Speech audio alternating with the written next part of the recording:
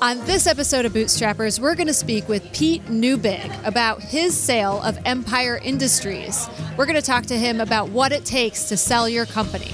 Welcome to Bootstrappers, a unique program designed to help make your business better. From property management to remote workers, Bootstrappers is here to help your business succeed. Bootstrappers is a production of Anaquim LLC, so let's lace up those business boots and join Bootstrappers with Jeremy and Gwen Aspen. Welcome to this episode of Bootstrappers. I'm your host, Gwen Aspen, and on Bootstrappers, we talk about topics that are important to real estate and property management entrepreneurs. On today's episode, I'm super excited to have Pete Neubig here. Pete Neubig was one of the founders of Empire LLC, and he's going to talk about how he was able to build Empire to sell. Really exciting topic. Just a reminder, Bootstrappers is powered by Anaquim. Anaquim helps property management companies be more profitable with its virtual assistant, back office support, and 24-hour call center services. Additionally, if you love the Bootstrappers show, please like, subscribe, tell all your friends, and leave us a nice little note on YouTube in the description. Or on our Instagram page, Bootstrappers Show, you can leave us a little note in the bio. The best note gets the book giveaway of the week. At the end of the show, we'll reveal what that book is. With that, I'd like to introduce Pete Neubig. Hi. Hey, Gwen. Thanks for having me. Welcome to the show. I'm super excited to be here. So it's really interesting because only 20 to 30% of small businesses ever sell. And you built one of those businesses. You told me that stat, and I just couldn't believe it. Yeah. I know the stat of where most businesses fail, right? What is it? 90% of all new businesses fail. Mm-hmm. The first 5 years, and then a percentage of those after 5 years fail. But I didn't know that it was such a small number of selling. Such a small number. And so a lot of businesses, you get to a place in your life and you're like, what's the end game for this business, And selling it would be an awesome end game for a lot of people. But getting there isn't always an easy route. So I thought maybe you could tell us about the genesis of Empire and then how you ended up building it in a way that you had investors come to you and want to buy it. Yeah, sure. So, when we started Empire, we never envisioned selling. That was not the goal. Our big goal was if we can get to 100 doors was our big goal when we first started. So and what year was this? This was in 2011. We started Empire unofficially in 2011, and in 2012, December 1, 2012, I had quit my full-time job as an IT manager and became the CEO of Empire Industries full-time. So that's when I took my business. And how many doors did you have where you ended up saying, okay, quitting the regular paycheck? We were only at 67 doors when I did it. Awesome. So we had a business coach. So I hired a business coach even before we had the actual business, like running on its own. And I learned from him, like, okay, I need to go ahead and do this. So interesting enough, I'm working full-time. And Empire is taking more and more of my time. So all of a sudden my weekends are gone, my nights are gone because Empire was taking more, I needed more effort. Then all of a sudden I'm working lunchtime at Empire. Now I'm stealing some time from my company and I said, this doesn't sit right. So I went to my company and actually I worked part-time for a little while. So for about 10 months I worked part-time. So I told them at the end of the year I'm leaving. So I burned the bridge knowing I'm going to leave. So I didn't do it right away. So I was really hesitant and scared. Of course. Everybody, to make that leap is a huge leap of faith. Yeah. And not everybody in your life believes in you. Did you have some detractors who were like, I don't know, Pete, are you really going to do this? I was very fortunate. I did not have any detractors. My wife was 100% behind me, which if your partnership is not all in sync, then you can't do it. You can't move forward. And, my parents, everybody was just like, I had a buddy of mine said, why are you waiting? Like, let's just do it. But again, I probably waited too long, honestly. But I don't recommend, like, if you have an idea, but you're not making any money yet, don't quit your job and then start the process. So, like, it's tough because you're working two jobs. It is tough. Start the process, build the infrastructure, get some proof of concept first. Get the proof of concept, and then go ahead. So when I left, I was making over six figures at my IT job, and Empire could pay me $1,000 a month. So luckily my wife worked, our house was paid for, our car was paid for. I did everything to set myself up for this moment. I didn't know when I was paying my house and my car off that this was going to be the moment, this was the time, but I set myself up. So I didn't have a lot of stress. When I went to Empire, of course I was a licensed realtor at the time, so I slung real estate on the side, and I made just as much money as I was making at my job the first year when I was part-time. So, and you started with a partnership, correct? Or did you start it on your own? I did. No, I started with a partnership. My famous partner, a lot of people know that I probably listen to Steve Rosenberg. Yes. Go to steverosenberg.com. He was the face of our franchise, so to speak. But Steve and I met through an investor group. Out of those 67 properties, Steve and I owned 31 together. Okay. So before we started Empire, we got to know each other really well by buying a lot of low-income properties, and then we realized that, man, these are hard to manage. Let's build infrastructure. We didn't know anything about the industry. We had no idea that there was a property management industry, and we knew nothing about NARPM, the National Association of Residential Property Managers. We just did it. Like, we just thought we were just solving our problem. We didn't know that other people had these problems. And then people at the investment group said, hey, can you solve my problem? So we did. So then we doubled up in like a year. We went from like 30 doors to 67 doors. And I quit my job, and I owned a 52-unit apartment complex. Class D, real low-income stuff. Like, we were the low-income guys. We didn't know any better back then. The first day I'm going to my job, my new job at Empire, I get a phone call from my property manager for the apartment complex. They broke into our new office and they stole all of our computers and our safe. Oh my God. That was my first day at Empire. So if I didn't get the turn, that I should have just said, you know what, I'm going to do a U-turn, go back to trial by fire. I'm going to go back to my old company. No cushy IT company anymore. No, you're the real deal now. I was in the weeds. So within a month, I hired a property manager, a girl that I met through NARPM. So by the time I quit my job, I learned about NARPM, and I said, holy cow, there's people here that actually know how to do this stuff? I didn't know how to manage properties. I was managing my own properties for 15 years, 20 years, but I didn't know what I was doing. She comes in, first day she says, we have to fire half of your clients. And she goes, I would fire you as well. But I understand we have to run your properties, but you need to sell them. Why did she say that? Because she didn't want to do Class D? No, she didn't want to do Class D. No one was paying online. I mean, every problem that you can imagine, we had in spades, but we didn't even know any better, so we didn't know. But she knew what it could look like. So her name was Lisa, and I have to give her credit because Empire really got a facelift when we hired her. And Steve and I were smart enough to get out of her way, and we did it, though. We fired half our clients, and we changed our marketing up. Whoa. So you went from how many? I went back down to about 40 doors. See, that's the craziest thing. But if you want to build, sometimes you do have to get rid of those properties. But that's a very scary moment to say. It's like quitting again, right? It's like restarting. I know. Yeah. So you did, though. But you followed Lisa's lead, and she said to do that, and you did it. We did it.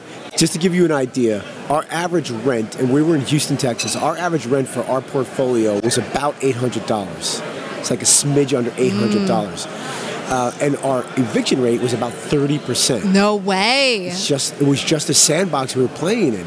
So Lisa comes in and she goes, people will spend $1,500 to lease a property.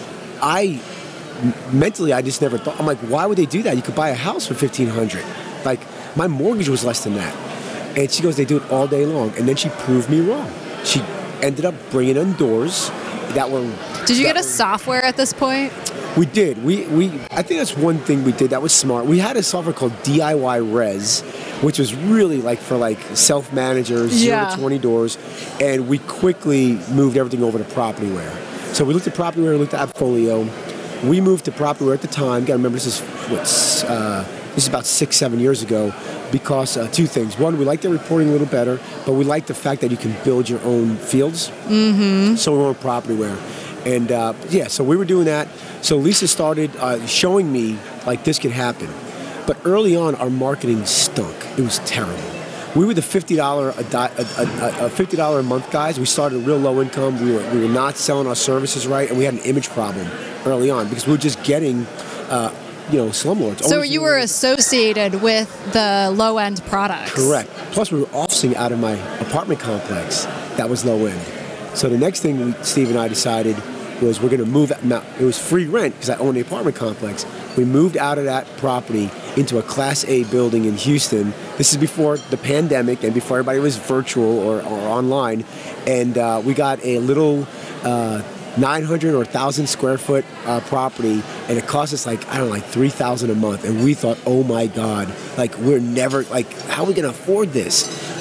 One thing, Glenn, that I found, and maybe you found this in your business, is every time you take that leap of faith and you invest some money back into the business, somehow the business absorbs it and you end up becoming more profitable. Well, and also with those office spaces, Wistar Group went through so many different iterations of office space and moving up the ladder, but you can't get really high-end workers to work in some crappy office space where there are holes in the doors and the carpet is curling up. We wouldn't show them the office. I would interview people at Starbucks. Yeah, because they don't want to work there. So if you want to increase your business and improve the types of properties that you handle, and you need the people to do it that will associate well with those people, you have to have a higher end office space, I think. I'll never forget. For one, my business coach told me environment matters. It does. Second, we had an opening, we did this grand opening for a little 900 square foot office, but my attorney came. My attorney sits down and he sits next to me and goes, "This office is going to make you a lot of money." Really? What an interesting comment. And I said, "Well, why?" He goes, "Because you're in a basically classic, because of the environment basically was what it was." And he was right. Because we went from the $50 flat fee a month guy to the 10%. We did the complete opposite. And our website look changed. The people we hired changed. Right. And that's when Empire first took their first jolt of growth. Mm-hmm. We were able to grow, and that was like a year. That was in 2013. So it was and did you feel differently about yourself also? 100%. You stand up taller when you know you're going into a good office space, and you hold yourself differently. It makes a huge difference. You attract better clients. Mm-hmm. You attract better talent. Mm-hmm. Just like you were saying, no one wants to go work in a Class D, apartment complex where you have to ask someone to walk you to your car at night. True statement. So we made a big change. So then our focus changed, and our goal was if we just get to 300 properties, because we heard at a NARPM event, if you get to 300 properties, then you become profitable. At 100 properties, now we had the office space. We had some higher talent. We were paying people a little bit more. We were starting to invest in some systems. And so we continuously invested in the business. I was still getting my big $1,000 check every month, Gwen. I was still making $1,000 every month. And I would make some money on the leasing. And Sure. I was just whatever I had to do to put food on the table, But interesting, so a couple years later, we get to 300 properties. And they were like, okay, if we just get to 1,000. So did you get profitable at 300 We properties? did not. We did not. And the main reason is it's the way we ran the business. The business could have supported profit, but we were growth-minded. And so you have to understand, if you're a business owner listening to this, if you want to grow your business, you're going to have to invest in that business. And that means you're going to have delayed gratification. Mm-hmm. Right? I made more money. Once I got to 1,000 doors and I was super profitable, I made more money than I ever would have made at 300 doors. Mm-hmm. Does that make sense? Yes. And I don't think anybody would have came knocking on the door to buy a 300-door company as much as a 1,000-door company. So how long did it take you to go from 67 doors to 1,000? I think it took us about 6 years. So it wasn't like this overnight success. Although that's pretty quick. I mean, overall, you guys were I remember you back in the day, you guys were animals trying to get your systems in order. So we were very fortunate. Steve is my business partner Steve is the quintessential visionary, and I'm the quintessential integrator/operator. This stuff right here, I'm used to it now, but if we were business partners, Steve would be sitting in the seat talking to you, and you wouldn't have to fill any time. He would just keep going. But for me, I love systems. Like I drawing flow charts. Well, you come from your IT background. Exactly. And I'm in a disc profile, like I'm a CD. If you know anything about disc, if you're listening, and Steve is like an I to the nth degree, off the charts. So we didn't sit down at first and say, what do you want to do? What are you going to do? We just started doing stuff, and we just kind of gravitated towards, like, I gravitated towards ops, he gravitated towards marketing and sales. And by the way, so that creates a big friction at times in the partnership. But if you keep everything on board and we yell at each other in the boardroom and then we go have a drink after, like, we always kept our friendship above the partnership, even when we sold, because there was some trying times when we sold. But Steve, he was really the main driver behind the Empire name. He was big on branding. I'm like, dude, we're not Coca-Cola, but he just had this vision of what Empire was going to look like. Do you think that impacted the sale as well? I do. I really do. I think that people started to know us in the industry by what we were doing on the marketing side and the sales side, and then they actually when they took a look under the hood, so to speak, they saw what we were doing on the operational side, and so we were actually getting accolades from the industry on both sides of what we're doing. But what we would do early on, we'd go to a NARPM event in the beginning of the year. I'd write down all the things I wanted to accomplish until the NARPM event in October. So I'd go to the one in April, and I would get as much done as I could, and then in October. And you stuck to that list. You were very disciplined about it. Well, some stuff got crossed off. Some stuff was, you reevaluate. But what I did is on the plane home, I would take it and I would prioritize everything. And that's when I would get rid of some stuff, maybe in the moment, But it might even be like, read this book, read that book. But a lot of it was, obviously for me, it was system-based, right? Hey, we need to go ahead and build this process for this. I got this great lease renewal idea. And so we would implement that. And you were big on training, too. Didn't you have a database full of videos that you trained your people with? Well, we did a database of videos for marketing and for training our team. Yeah. And that was huge for your team understanding how to do those operations. Like, it wasn't just that you wrote down your processes. You also had the training kind of... Can I plug Anaquim here?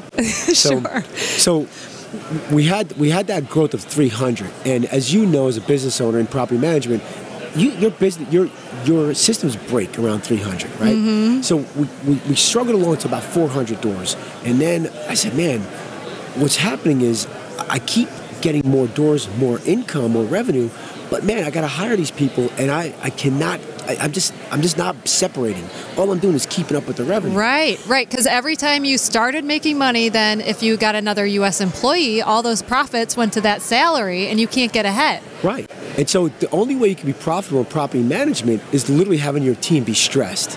And that's just not a good environment that anybody wants to be in. And then you have high turnover. Exactly. And then you have training. Yeah. So what we did is we found you. We hired, I think, 3 VAs at first. So we restructured our whole. After that, about a year later, we realized that we had gold. We found gold. So we found better qualified people in Mexico, bilingual, college educated, that they were making good money for where they were living. Yeah. But it was 2 to 1 or 2.5 to 1.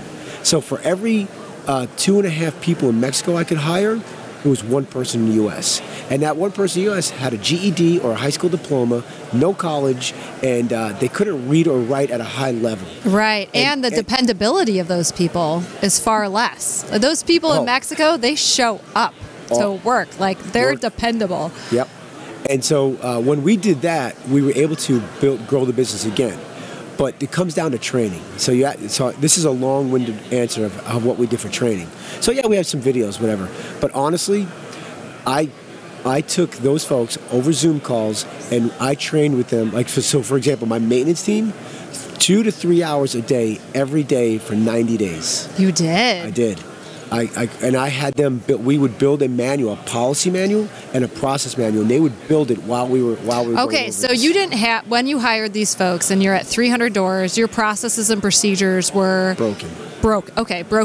So you utilized those folks to help you create the manual, so that your processes worked, and then you created a whole all the processes and procedures for maintenance in 90 days because you were so intent on it? I wouldn't say all of them, but for maintenance, yes. We did the turn process. We did only maintenance, not the turn at that time. You start diving into maintenance, there's a lot more than just answering a call and scheduling. Oh, for sure. Right? And so here's the cool thing. So I taught the first 3 people. And so because they were helping me build that manual, after I taught them, when I hired new people, guess who taught them?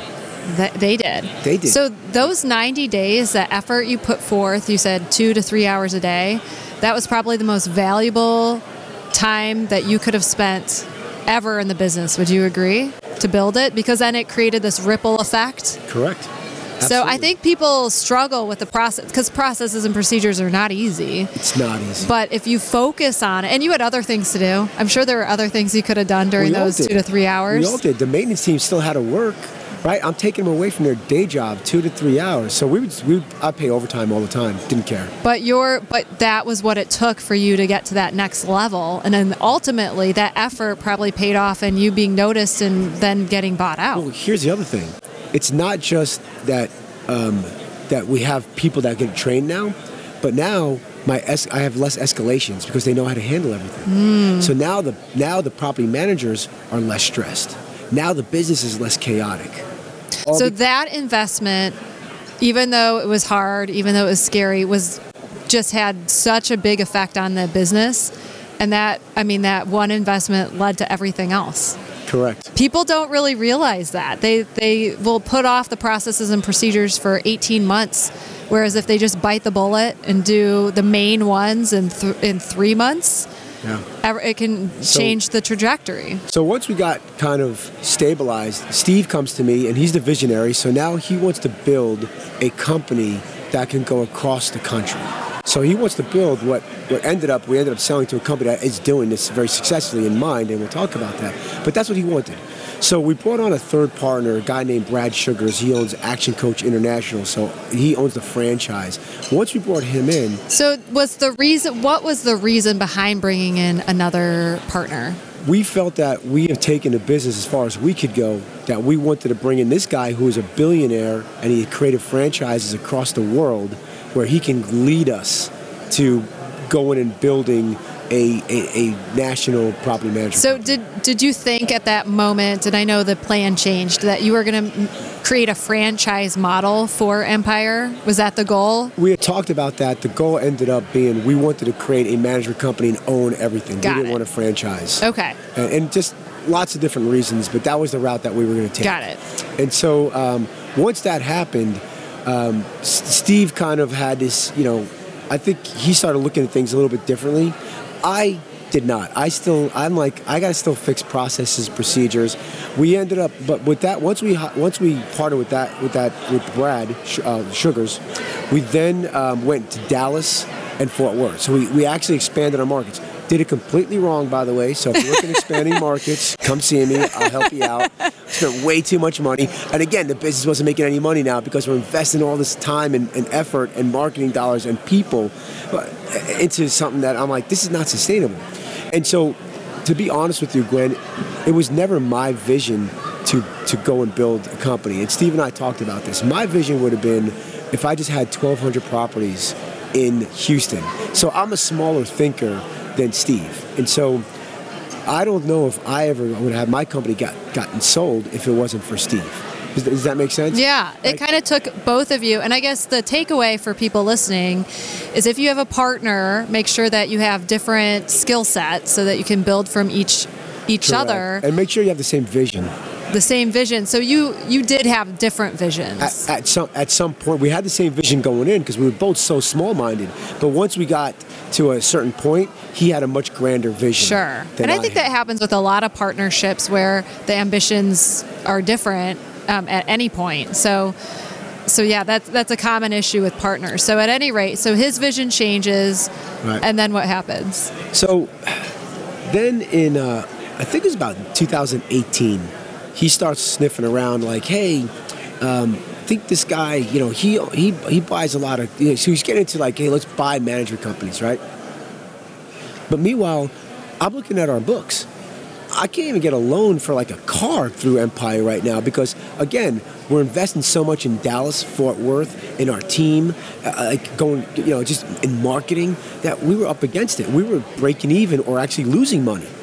And so he's like, I want to go buy this company in Dallas. I'm like, I want you to come to the bank with me. We go to the bank and they laugh at us because our balance sheet is negative. And he wants to get like a $2 million loan. And I think that's when he realized we're in over our heads of trying to grow this thing where we want to grow. Okay, so that makes sense. Also in 2018, if you think about it, the landscape of property management started changing where some of the venture cap money was coming in. Absolutely. And people were starting to sniff around. And so we talked, he asked me to come, I talked to one company, and I just saw how much work it was going to be, and I really didn't want to join forces and do all the work. You mean to buy this other company? I'm sorry, no. Company sniffed around. They wanted to talk to us about buying us. Okay. And I had not thought about selling my business, but Steve wanted to talk to him. And we did, and it was more going to be like a merger type thing, but I don't know. Do you ever see somebody get merged? Do you know how hard that work is to get integrated into another company? I've heard the horror stories. Yeah, so I just saw the writing on the wall, and I saw a bunch of visionaries at the boardroom table and one integrator. Was the integrator you? You know it. So who do you think's doing all the work? Right, no, and it makes sense. The person, and this is always the problem between sales and operations are always have conflict because the sales sees dollar signs and pretty shiny objects, and operations is like, yeah, but I have to get the day-to-day work. I have to keep my people happy and keep the clients happy, and I just don't see the vision. So it's the common 100%, right? I mean, it's not just the type of property, but the type of owner, but now it's like, hey, I want to go ahead and do small apartment complex. I'm like, we've never done a small apartment complex. And so it was getting like that to, hey, I want to talk to these people about them buying our business, and I'm like, wait, what? When did that happen? We're not in that game. Let's just talk to them. So we talked to this one company, and it didn't work out for me. Steve would have sold. So I can tell Steve and I had to have some serious conversations, and they were not easy ones. But you did it. We had to have the conversation, and so at the end of the day, Steve wanted to go on to bigger and better things, and he didn't feel Empire was part of it. He wanted to go ahead and merge Empire with another company, and then he can be part of that C-suite of that company and be part of bigger and better things. And so he's like, hey, we can change the industry. We can influence the industry. We just need the right partner, and when they bring us on board, we'll be influencers in there. And so, again, not my dream, but Steve and I had 20 years of partnership, and it did sound pretty good, right? We're going to get a bunch of money. We're going to be these influencers. We're going to go public. Like it's like a chance of a lifetime if you think about it, right? So.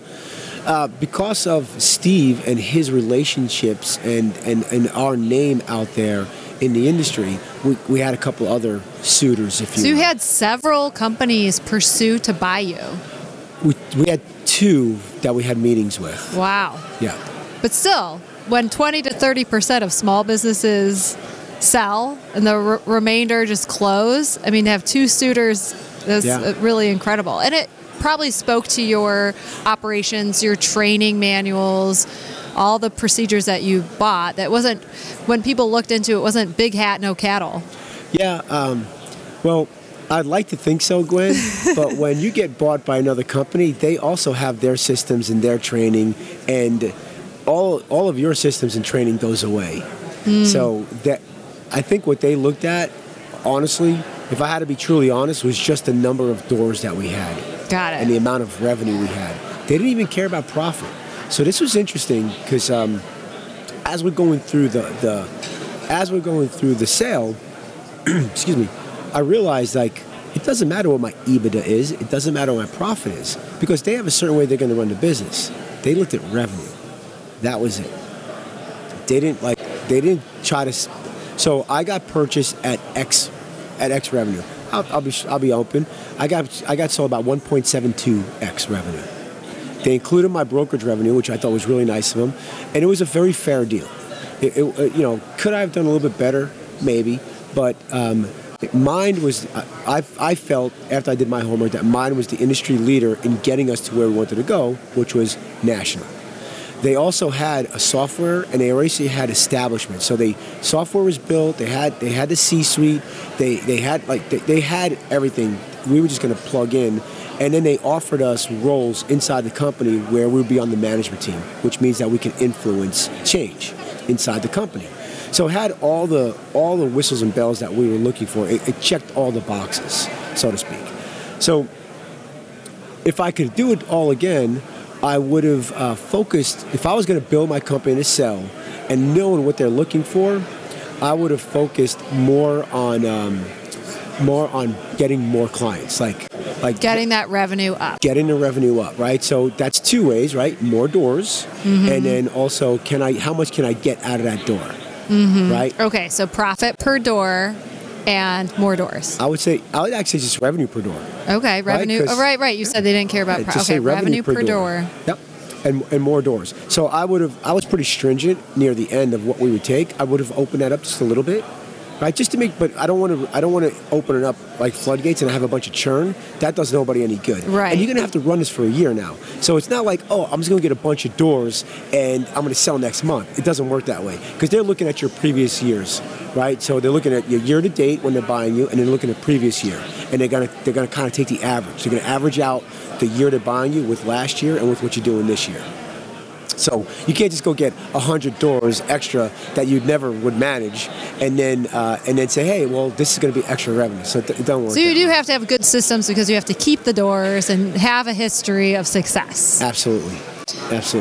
So that's the name of the game, and then networking and building a recognizable brand that people want to be associated with is the other piece that you all had. Yeah, and I think also they wanted to buy Empire, but they also wanted to buy Pete and Steve. They wanted Pete and Steve. So the more knowledge you have in the industry, whether that industry, in Steve's case, was sales and marketing and influence, or in my case, property management and systems, the more valuable you are, and they want you part of the deal. Now, when we sold, it was a contract to sell the business, and then we had employment contracts. And one that did not predicate on the other. So my employment contract was separate, and my sale was separate. So when we sold, I'll give you some details if you don't. Yeah. Some details? Sure. Okay.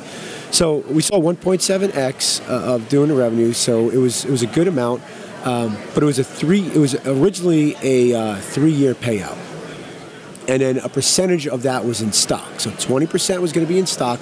I could have taken anywhere from 10% to 30%, and I think if it was Steve, we would have taken 30%. But if it was me, I probably would have taken 0. I wanted the cash, but we wanted to join and be part of the movement. So we took 20%. I thought that was for my peace of mind. 20% was good. So we took 20%. The negotiation on the price was non-negotiable. They have a formula. They know what they're going to pay, and that's it. Like, this is what we're going to pay. Take it or leave it. So, but other things are negotiable. So I couldn't negotiate the price, but I can negotiate the terms. So we got it from a 3-year to a 2-year, and we got it from a 2-year clawback, which is based on your churn, to a 1-year.